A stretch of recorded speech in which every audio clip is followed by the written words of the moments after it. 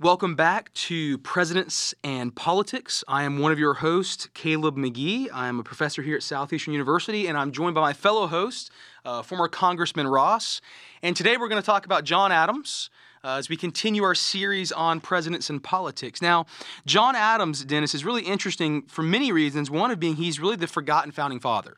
Which is really unique, but when you think of the quality of humility that's so necessary for effective leaders, John Adams, his legacy is that humility, because we have kind of forgotten him. But without him, we would not have the details of history. We would not have so many things. Massachusetts wouldn't have their own constitution that he drafted. I mean, there's so many things that John Adams did that he didn't get the recognition for. But yet, without him, we wouldn't have had the solid foundation that we have in our country. Yeah, we were talking about David McCullough before this started. David McCullough calls him the forgotten patriot, right? There are no currency with Adams' face on it. There is no monument. In fact, he's one of the few founding fathers there's no monument to at all. Like, he is a forgotten type of figure. And I think one of the reasons possibly why that may be is because he was in many ways in the shadow of Washington, right? Very much so. And everything that Washington was, Adams was not. No, and even in physical stature. Absolutely. I mean, here you have this diminutive, little guy, Yes. robust, short guy, Yes. Balding, Yes. and who almost has a chip on his shoulder, but he's in the shadow, literally, of George Washington. Serves as his first vice president, serves as the first president of the Senate, Yes. and calls it the most useful job in the country. She was speaking truth back then, probably, but it's interesting because we say he was forgotten, yet look at. There are no monuments, and yet he was an abolitionist. Mm-hmm. He's one of the few, if only, founding fathers that didn't have slaves because he did not believe in it. That's right. And we should be relishing that now. Yes. We should be recognizing that. Yes. We should be saying, hey, look, here's a stalwart that was so integral. In fact, there was a debate between him and Jefferson as to who would write the Declaration of Independence. Yes. And they both wanted each other to write it, and finally, Jefferson agreed to do that, although John Adams did review it afterwards. But I mean, these are significant moments in American history. When you look at the quality of his upbringing, he was a school teacher. Yeah. He was self-taught lawyer. Mm-hmm. Dad was a farmer. Yes. Mom was probably illiterate more than likely from what we know. And his dad, if I'm not mistaken, fixed shoes on the sides. He was a farmer and a part-time cobbler. Isn't that amazing? Yeah. And he comes from this background, which he's such good friends with Jefferson. Well, through most of the time. And then, of course, there's a whole fallout. But up until this point, how much different could you be between Jefferson, who Jefferson says his first memory was being carried on a pillow by house servants. And then you have Adams, who was a hunter, who was a farmer. Yeah, and Dad fixed shoes on the side. Yeah. But self-taught. like you said, the physical stature is maybe part of this. He did have kind of a stick chip on his shoulder, right? He's small. True. You look at pictures, he looks like a little cherub. Remember, like my grandma had the Precious Moments? He looks like a little Precious Moments. And I think that really made him internalize the reality that if he was going to be something in life, he had to use his mind. And I would say he's probably the most brilliant of all the presidents we had. I would find it hard to disagree acuity. with you. And not only that, but he was the least political and the most passionate, I think, about the future. And he looked long-term. Yes. But also as a lawyer, he believed in the sanctity of the law, he believed in the rule of law, and he believed in the independence of the judiciary. And even though he was one of the original Sons of Liberty that was sparking the revolution, he agreed to represent the British soldiers in the Boston Massacre. Yes. Which was a reputational risk on his part. Absolutely. But because of his belief in due process, because of his belief in a fair trial, he represented the British, the soldiers. Which is amazing. It was amazing. And Yes. he was ridiculed, he was denigrated, Yes. and he acquitted 5 of the 7, or 7 of the 9, I think it was. It was amazing. And then he went back to doing what he believed in, which was the fight for independence. Yes. Where do you find that type of character today? Who truly takes self-interest and puts it on the side and looks at the greater good and the foundation upon which we are going to build a better nation. Yes. I mean, John Adams got it, he knew it, and he lived it. And yet we forgot it. And that's why I think this podcast is so important about John Adams, because he was one of the most significant players in building this country. And I like that you said he was probably in many ways the least political, and I would agree with you completely on this. And in many ways, I correct me if you disagree with this, I would say in some ways he was distrusting of politicians. Oh yeah, and I think he got that from Washington. I agree. I think his feelings for Washington were so strong that that he believed that Washington was right about political parties, Yes. about trying to keep the politics out of things, and Adams, unfortunately, in his re-election bid, was the victim of severe and slander. Slanderous, yes. And I think I saw the quote that Thomas Jefferson charged that Adams was a hideous hermaphroditical character who smuggled prostitutes into the country from England and planned to marry one of his sons to a daughter of King George III to establish a royal bloodline. I mean, this is the campaign. And you can almost hear paid for by the campaign of Thomas Jefferson. Oh, yeah. Right? Yeah. And then the Adams supporters said that Jefferson was a coward, a French radical, an infidel who would seize this country's Bibles and allow the refuse of Europe to flood American shores. I mean, guys, this is nothing new, okay? Absolutely. It was vicious back then, and Yes. that was the start of the political parties. Yes. Adams was a Federalist. He believed in a strong central government. Jefferson was a Democrat-Republican, and he believed more in states' rights, and that's what started to divide. And then that presidential election, how close it was, and it went to I don't know how many ballots. You probably know better than I do, but that's what changed the course of how we campaign for president. Yes. And it's funny how it doesn't take any time at all. I mean, Washington, of course, he's in control of the military for 8 years and then the president for 8 years. So for 16 years, you've had this man of dignity hold the office, right? There's a word that's used to describe him that I like called gravitas. Yeah. And we need some people of gravitas again. I agree. Right? Like we really, really need some people of gravitas. And then we go from Washington, after almost 20 years of his leadership, to the first time having a legitimately hard-run election. Because nobody's really going to run against Washington these first two times. So the first time we have a legitimately hard-run election, and already you have the mudslinging. Already you have the divisional politics. Like at the very inception of what this two-party political system is, it got nasty at the very beginning. You hear people like, well, it hasn't always been this way. It pretty much has always been this way. It always has been this way, with the exception of Washington. Yes. It has always been this way. Yes. Now, does that make it bad? Does that make it? No. Look, we can make it better. Agreed. And I think that's what Adams was trying to do, and yet he found himself falling victim to doing the same thing that Jefferson was doing to him in a slanderous type of way in order to gain favor of the electors. But, John Adams, what I think was amazing to me was the memorialization of history through his letters to his wife, Abigail. Yes. And you can't ignore how significant and how impactful that has been to historians and to us understanding that period of time in our nation. And I know you've probably got several of those letters there. And I do. Let me read one as you talk. I love, as you said, you get to see history through his eyes, and then through his wife's eyes, they correspond back and forth. And it's really probably one of the most beautiful love stories in American history, right? Absolutely. It really is. Absolutely. They call each other my dearest friend back and forth. And they have this beautiful marriage, this really healthy marriage. Adams is away from his wife a lot because he's in France doing diplomatic work, and he's in London doing diplomatic work. And they're riding back and forth, and basically, kind of like Washington, all he wants to do is be back home. And he says, basically, that quote from Plato last week, that those who don't desire power are the ones most fit to hold it. That's what we see in Adams. But Adams talks about, I think this is really interesting, when the Declaration of Independence is signed, you get to see him pinning back to his wife. Now, obviously, you and I know it was really the second day of July, not the 4th of July, but that's beside the point.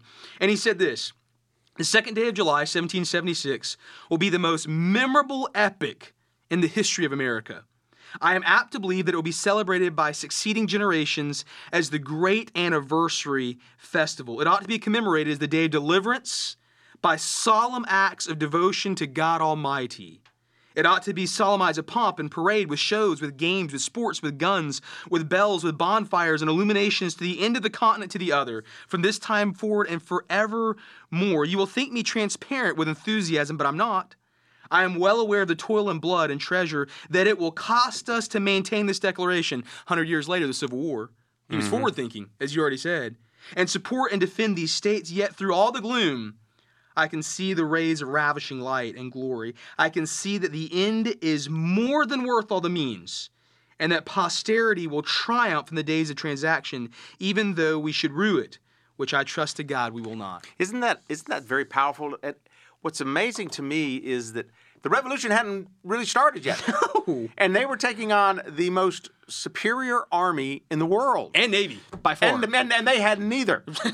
And here he is, saying, 100 years from now, this will be still celebrated. And it's like, man, you haven't even gone out there. How can you?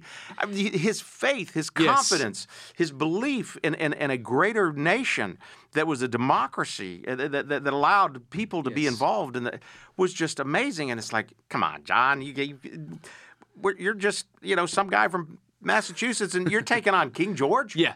Who's already got his armies over here in Boston and the surrounding Philadelphia, and you think you're going to do this? It didn't matter to him. No. And then throughout the whole revolution, him and Abigail, 1,100 letters? Yes. Amazing. Yes. I think there were only 3 they found between Martha and George Washington. Yeah.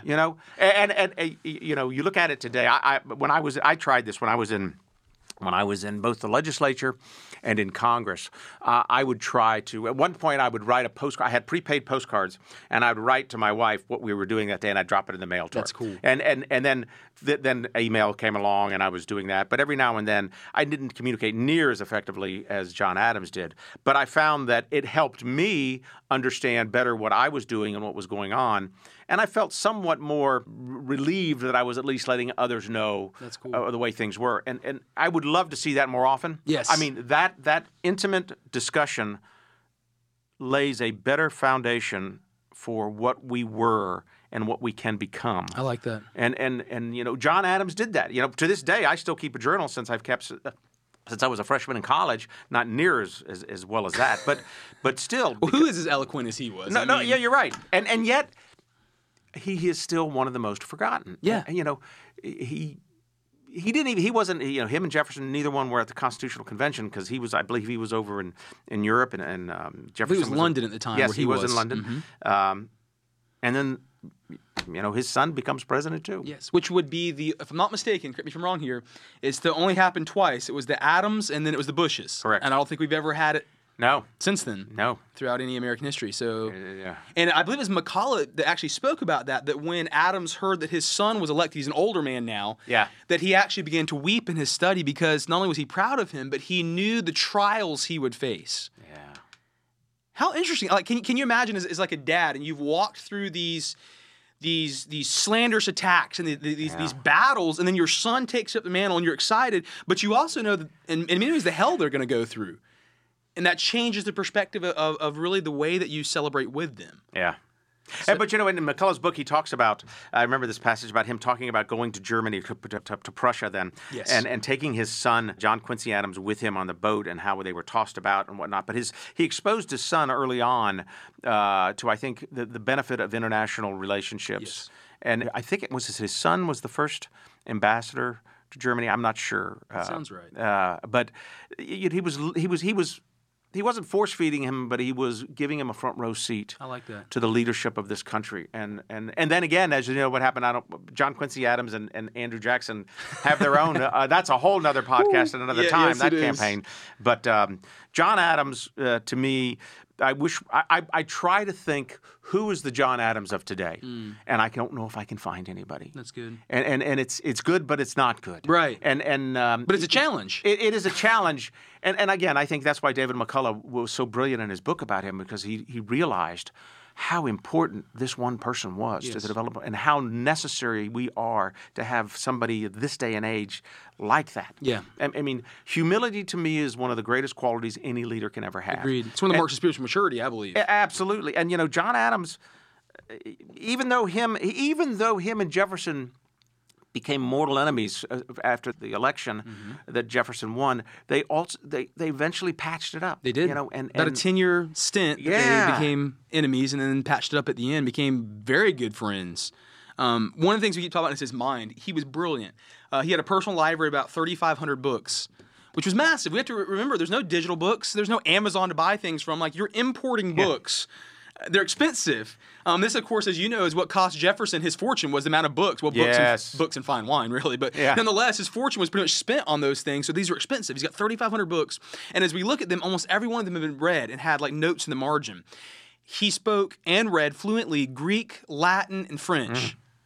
Isn't that amazing? Yes. So this is why, as we talk about, in many ways, he's the opposite of Washington. Washington is like this powerful man, this athlete, but he's blue-collar in many ways, right? Yeah. He's this blue-collar mind. And Adams is more of a white-collar mind. He's reading like Cato, and he's reading Suetonius, and he's reading Thucydides. I mean, he's reading them in the classic Greek and Latin. But because of that, they have very different demeanors in the way they carry themselves. Yes. And I think they're respected differently. Washington was respected and somewhat feared by men, and maybe Adams at time was overlooked by men. I think you're right. I think because of the machoism maybe at the time, that here was Washington, who was the commander-in-chief that won the revolution, that really portrayed man as a dominant force, and here was Adams, the intellectual. Yeah, absolutely. And saying, okay, now that we've gained our freedom, where do we go from here? Let me lay the groundwork. Let me pave the road through, and again, he shows a great example in 1780 when he drafts the Massachusetts Constitution that is still in effect today. Yes. That was the framework for the United States Constitution. I mean, this was a guy that really looked at all the what ifs as history would remember him and say, well, this happens and we have to make sure that we preserve this. You know, he was the father of the American Academy for Arts and Sciences. Yes, absolutely. I mean, he was a Renaissance man. He was very much a Renaissance man. Yes, and he was very devout in his faith. Yes, he was. You know? One of the things you said, and I want to pick that apart a little and comment on that.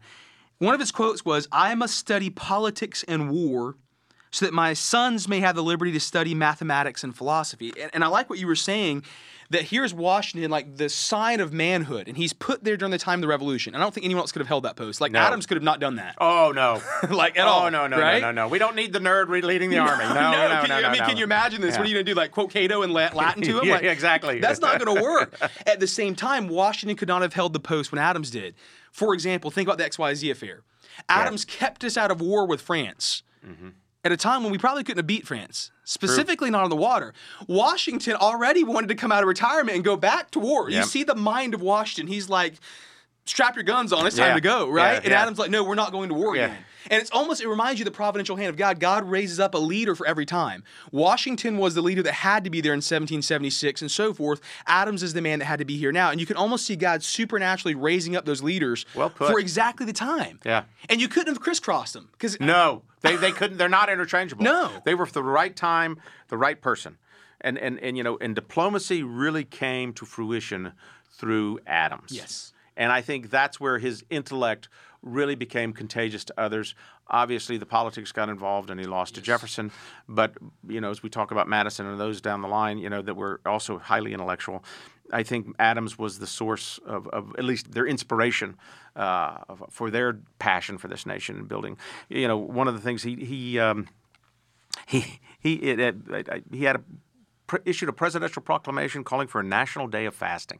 Imagine that happening today. Oh, man. Imagine that. Can you imagine the media's response to that? Oh, my gosh. We do have a national day of prayer, and I've attended that when I was in Washington, D.C., and I think that's wonderful. And thank God we still do that. Yes. But, here's a guy who understood his mortality, who understood his spirituality, and he also understood the divine intervention that happened to create this nation. Yes. And that was also a groundwork that was laid by George Washington, followed thereafter by many of our presidents. And we just need to have the discussion as part of our American history that this actually happened. Absolutely. We don't need to ignore that. And if we want to debate whether this is true or not, then let that debate go on. But let us not forget it. Let's not forget that these founding fathers were strong in their faith. Yes. I just like Adams because he's that guy that you just got to rub on the head and say, okay, go over there and take care of this, John. We're not sure what to do, and he would take care of it. Yes. He was a strong family man. Oh, very much so. But he was the right guy at the right time. And it's amazing we don't have any monuments to him in Washington, D.C. I want to touch on the idea of faith because this is debated a lot about Adams because as a later man, he claimed to be Unitarian, right? And everybody jumps on that. It's like, well, he wasn't even really, in our terminology, saved.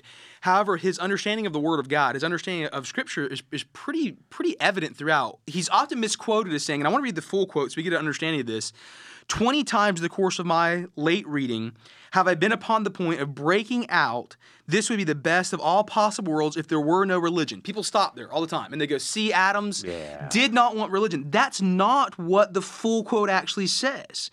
He continued on, and he said, without religion, this world would be something not fit to mensch and polite company. I mean, it would be hell. So here is Adams, and yes, at times it seems like he got disgusted with maybe the politics of religion, maybe the infighting of churches, and I think we can all agree with that. Oh, gosh. Right? When you have, 10,000 denominations, you think you're going to have a little conflict every now and then? Yes. Exactly. But here's Adams, and he says, but if it was not for religion, if it was not for a solid faith, this country would turn to hell. I think he was spot on back then, too. Yeah, and he described himself, I believe that the terminology he used was, I am a church-going animal. Yeah. Which is an interesting terminology to use. Yeah, it is. But that's the way he described himself. So no doubt he was a man of faith. We can debate over the orthodoxy of his faith, right? But he was a man of faith. He was a man of faith, and he was the first one to live in the White House. Yes. For only 4 months. Right, yes. And correct me if I'm wrong, but on the mantelpiece, I believe I wrote this quote down, it is inscribed, and it has been continued to be inscribed in every presidency as they would redo the mantelpiece. It is inscribed, may none but honest and wise men ever rule under the roof of this house. It is there. I have seen it many times. Yes. In the state dining room. And I like that it starts with honest. Yes. You know, again, him and his wife were a tremendous team. You know, at the time, women didn't have the right to vote. You know, right. I mean, it was just, but he relied on her so much for not only inspiration, but encouragement. And she was a very wise woman, and in her letters in response to him, you know, I mean, she had a keen mind. She had a very keen mind, very and much so. He relied on her guidance and counsel, and that's what we need. That's, you know, we still have that in some instances today, but we need to promote that. We need to encourage that between couples that are active in leadership roles, because there are so many sides to everything, and I think Adams did his best to divorce the influences of subjectivity and to focus almost entirely on objectivity without emotion, so that he knew that there would be a process by which a nation could continue to build and resolve many differences. I like that. But, you know, again, as an abolitionist, he knew that slavery was never healthy for this nation. Absolutely. But he also knew that given the right framework, that it could eventually be addressed very painfully as it was, and then resolved. Yes. We still have many of these problems today, but the framework that was put in place by somebody of the nature of John Adams has led us to be considered still by far the greatest democracy known to man, democratic form of government known to man. I agree. And I believe the framework that is in place, the framework doesn't need to be changed. The framework will help us still deal with some of these issues that are around today. Absolutely. There are issues, right? We would have to be daft to say that there were not issues. There are issues that we still have to work through, but those issues can be met through the government structure that we have. Absolutely. And, you know, to think that John Adams, again, put his own personal self-interest aside and looked at the greater good. How many times do we want to see that? I mean, I would love to see a presidential candidate or any elected official say the greater good demands this, and I will put this my interest aside to do this. Yes. And they're out there. There are those leaders out there. Will they ever be elected in this time? That's the age-old question because right now. People elect people that are like them. And people elect people that are going to give them something. Oh. You know, I mean, the government largesse has been the greatest thing for people to want to have a reason to vote for somebody. You know, what's in it for me? What was it that the Romans used to say? Give them bread and circus. Yeah. Right? Yeah. I mean, well, in modern day times, food and free Netflix. Yeah, you're right. You know, a chicken in every pot and a car in every garage. Yes. You know, I mean, yes. What's in it for me? Why would I vote for you? And now, we're going to eliminate your student loans. Well, then I got to vote for you because I have student loans. Well, that's, it's yes. Adams would be the one that would say, hey, wait a second. Mm-hmm. This is what's called tough love. Yes. This is parenting. Yes. This is what you need, not what you want. Yes. And that's where I have to be as a leader and say, this is better for everybody, and I'll take the heat for it. Well, I like what you said, and I think this leads directly into what you said. He was future thinking. Very much so. It wasn't just about me, it's about them, my children, and their children. And I think one of the problems we have in the 21st century is we think about us. Instead of saying, how's this going to affect my kids and their kids, am I establishing a sustainable, functional government that's going to get better with time, or am I milking it now and going to make it worse in time? Yeah. And that takes forward thinking. And I like to back up another thing you said, I really, really like this, is you said he had a healthy relationship with his wife. And I think about this. I think that healthy couples create healthy families create healthy men, and healthy men create healthy leaders. I agree with you. we need that again. Well, we do. Right? We need healthy men and women to be our leaders. Both, absolutely, Yes. because we need both, and healthy couples produce both, healthy men and healthy women to be healthy leaders, right? It's a great balance. It is. I've been able to live it. I've been very fortunate with that, and I've witnessed it in others too. And I think that the Adams family, for lack of a better way of saying is, laid a great precedent for leadership couples. And to I follow. agree. I'm only 5 years into my marriage, but feel the same way. I'm so blessed, and I would not have accomplished what I have accomplished if it was not for my wife. And I think you're right, and I think that's something that's missing in a lot of times in today's politicians. Well, I'll be in 40 years in just a couple months. So, and I will tell you that I've been very blessed, although I've stress tested it many times. But I can only imagine how John Adams relied so heavily on his relationship with his wife. Yes. Because you find that solace, you find that peace, you find that inspiration in knowing that you have that relationship. Absolutely. It can be a competitive relationship, and I'm sure theirs was a competitive relationship, but it was also a collaborative and cooperative one. And that is evidenced in their writings. And They challenged each other. They became better because of it. Yes, and our agreed. nation gained the benefit as a result. Let's move a little bit to what made him so unpopular and what absolutely cost him the election, and that's the Alien Sedition Acts. Mm-hmm. This is the downfall of Adams in every way. And honestly, everything we've said so far was who he was. And this is where he kind of gives into his ego, right? Mm-hmm. Because the Alien Sedition Acts are basically saying if you speak against the president, we're going to come put you in after jail. you. Yeah. And if I wrote the stat down, what was it? 26 individuals who were prosecuted. The majority of them were editors of newspapers who were rivals of him. Absolutely.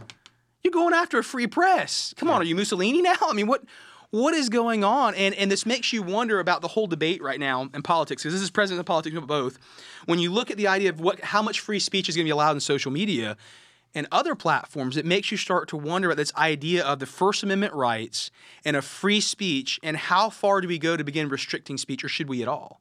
Well, I think that for as brilliant and as incredible as he was as a leader, he was still a fallible man. Absolutely. And I think that, in the old adage, power corrupts and absolute power corrupts absolutely.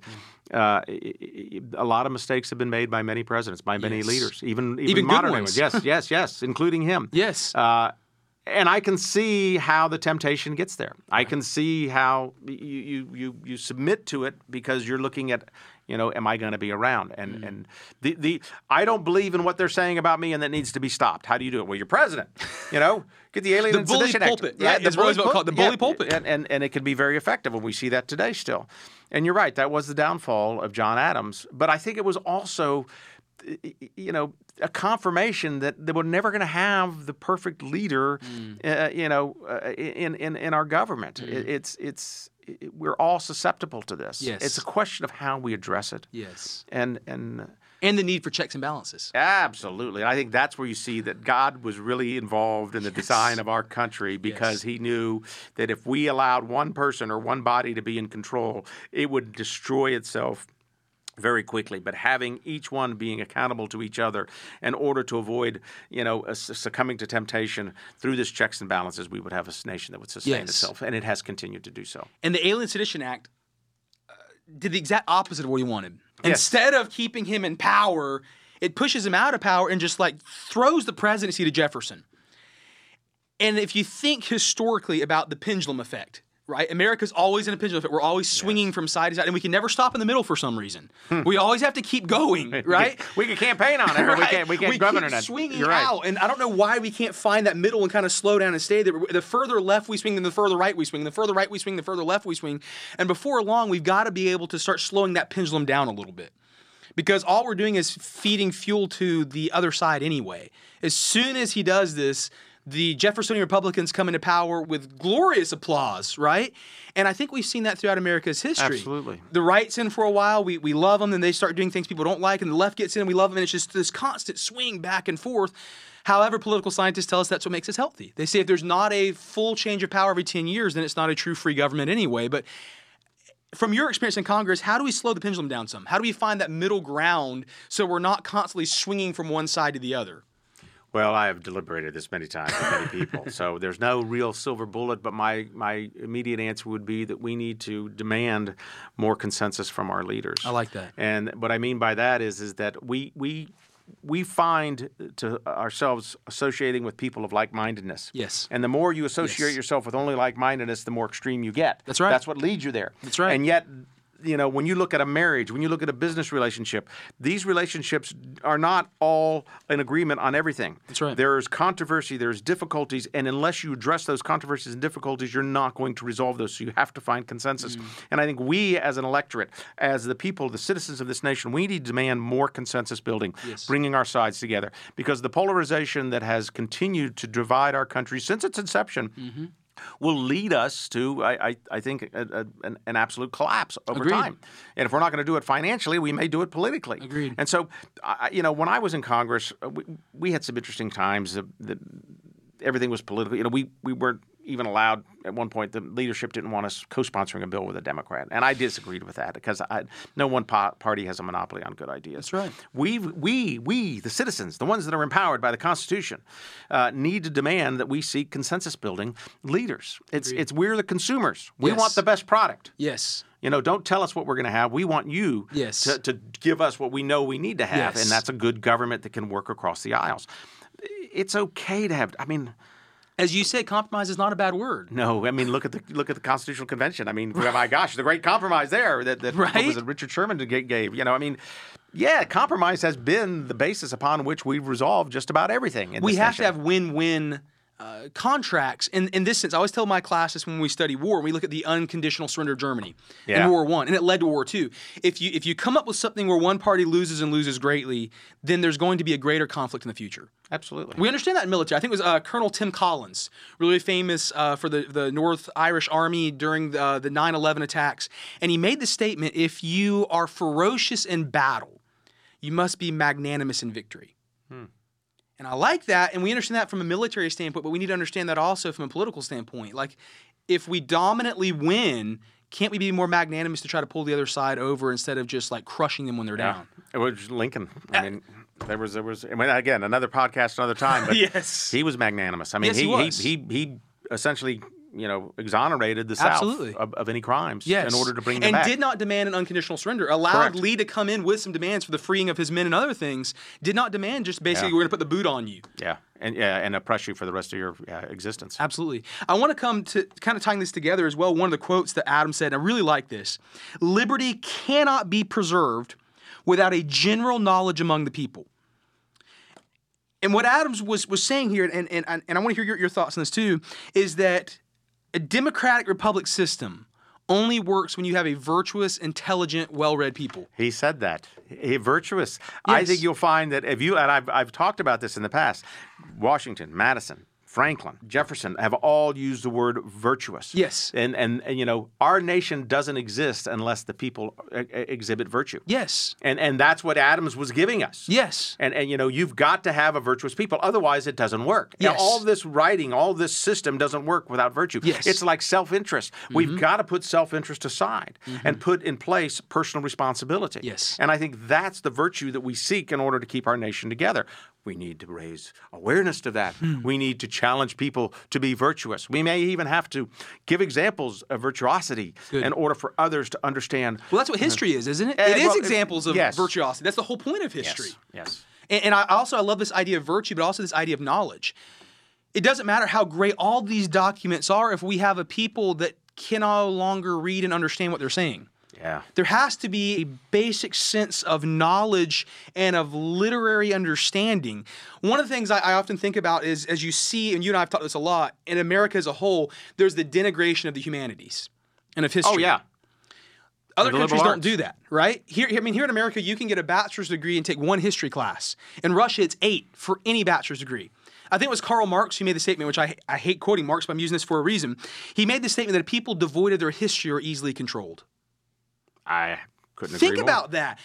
Why is it in America that we no longer teach much history, we no longer teach much humanities, we no longer teach much classical studies? Because when we can critically think through these things and we understand our people, we understand our heritage, we understand that virtue, what comes from that, that's one of the things that helps us keep our system in place. Amen. I agree with you. We're preaching to the choir, right? Well, and higher education plays that role. K through 12 plays that role. But yet and even a history class can be something as innocuous as the history of basket weaving. I don't know. It doesn't matter. Underwater basket weaving. Yeah. It doesn't have to be American history anymore. Yeah. And that's where I think we're failing this next generation in not allowing them to understand and develop virtuous habits. Yeah, 3-4 generations from now, what happens when we don't know who Washington is? Yeah. Well, I mean, even think about this podcast that you and I are doing, which I'm thoroughly enjoying. When we get to some of those middle presidents, Millard Fillmore. yeah, Garfield. Yeah, James K. Garfield. Like, I mean, I teach history at a collegiate level, and some of these guys, I'm scratching my head going, I don't think I've ever had a course ever dedicated to them. We're going back and like pulling up their letters and, going to these sites and trying to read through their life again because no one remembers. No one remembers, and honestly, no one cares on some of these. I know. And at the time and place in history when they were there, that was the most important thing. That's cool. And they had a reason to be there. We need to understand why. Yes. And what their contribution was. Yes. Whether it was positive, was it negative? Let us learn from it. Yes. I believe you made the statement before that political capital is the most appreciable asset in the world? Yes. Absolutely. Yes. And as you said, I like that. They were the most powerful person in the world at that time. At the snap of their fingers, they could control most of the geopolitics of the world, and now we couldn't even tell you who they were married to, or how long they were in office, right, or anything else. So these people were there for a reason, and sometimes we just learn from how horrible they did the job, right? Yeah. Some of these people, you learn how not to do things. Yeah. Andrew Johnson. Yeah, exactly. But there's something to be said of that, right? I think last podcast we talked about this, a wise man learns from the mistakes of others, right? Absolutely. I mean, so that's one of the points of history. We said this last week. It is not only prescriptive. A lot of times history is simply descriptive. Yes. It tells us what happened, and then we glean from it. We find those areas that are off, and then we don't want to follow that again. I agree. So Adams... again, just what a brilliant mind. Stepping out of the shadow of Washington. I always think about Moses and Joshua. And the book of Joshua opens up, it says, "Now Moses, my servant, was dead." And the very next word to Joshua is, "Don't be afraid." Because you're taking over a position out of Moses. And I think about that with Adams. Adams stepping after Washington, and it's almost that saying, don't be afraid. You're having to step in some shoes that are literally too big for you. Yes. And figuratively too big for you. But it was his mind. And again, God raised up a person for every time, a man and a woman for every time for leadership. And God raised up Adams for this time period. Washington couldn't have done it. You're right. He was the man for the time of the job. So the question is, as we look to the future, God's raising up some new leaders, some new men, some new women, and we need to support them and help them get into positions of leadership to be a virtuous nation again. I'm committed to doing that. But I will tell you one of the things, and Hollywood could not write the script any better, that on his deathbed. Oh, I like this. 50 years to the day. Yes. Him and Jefferson. Yes. Both passed away. Yes. And Jefferson preceded him. Yes. Yes. And Adams was disappointed because he thought that he was not going to survive Jefferson, and he did. Yes. July 4th. July 4th, 50 years to the day. And I believe it's David McCullough who makes the statement. He said if Hollywood were to write this, they would say it was overdone because the cannons are shooting like in celebration July 4th as he's dying, and then it begins to rain. Like it sounds like a cheesy Hallmark movie. It does, but it's reality. It is reality. I love that. I do too. Call it coincidence, call it divine intervention. I don't know. Call it what you want, but it's true. Yes. And I like that. Yes. So today we've been talking about Adams, one of the most brilliant minds of the American presidents. And next week we'll pick up on Thomas Jefferson. Probably those are the two brilliant minds, right? I think of all the presidents, those are the two minds. Yes. You have Jefferson, you have Adams. So next week we will continue on looking at Jefferson. Look forward to it. Thank you. Thank you.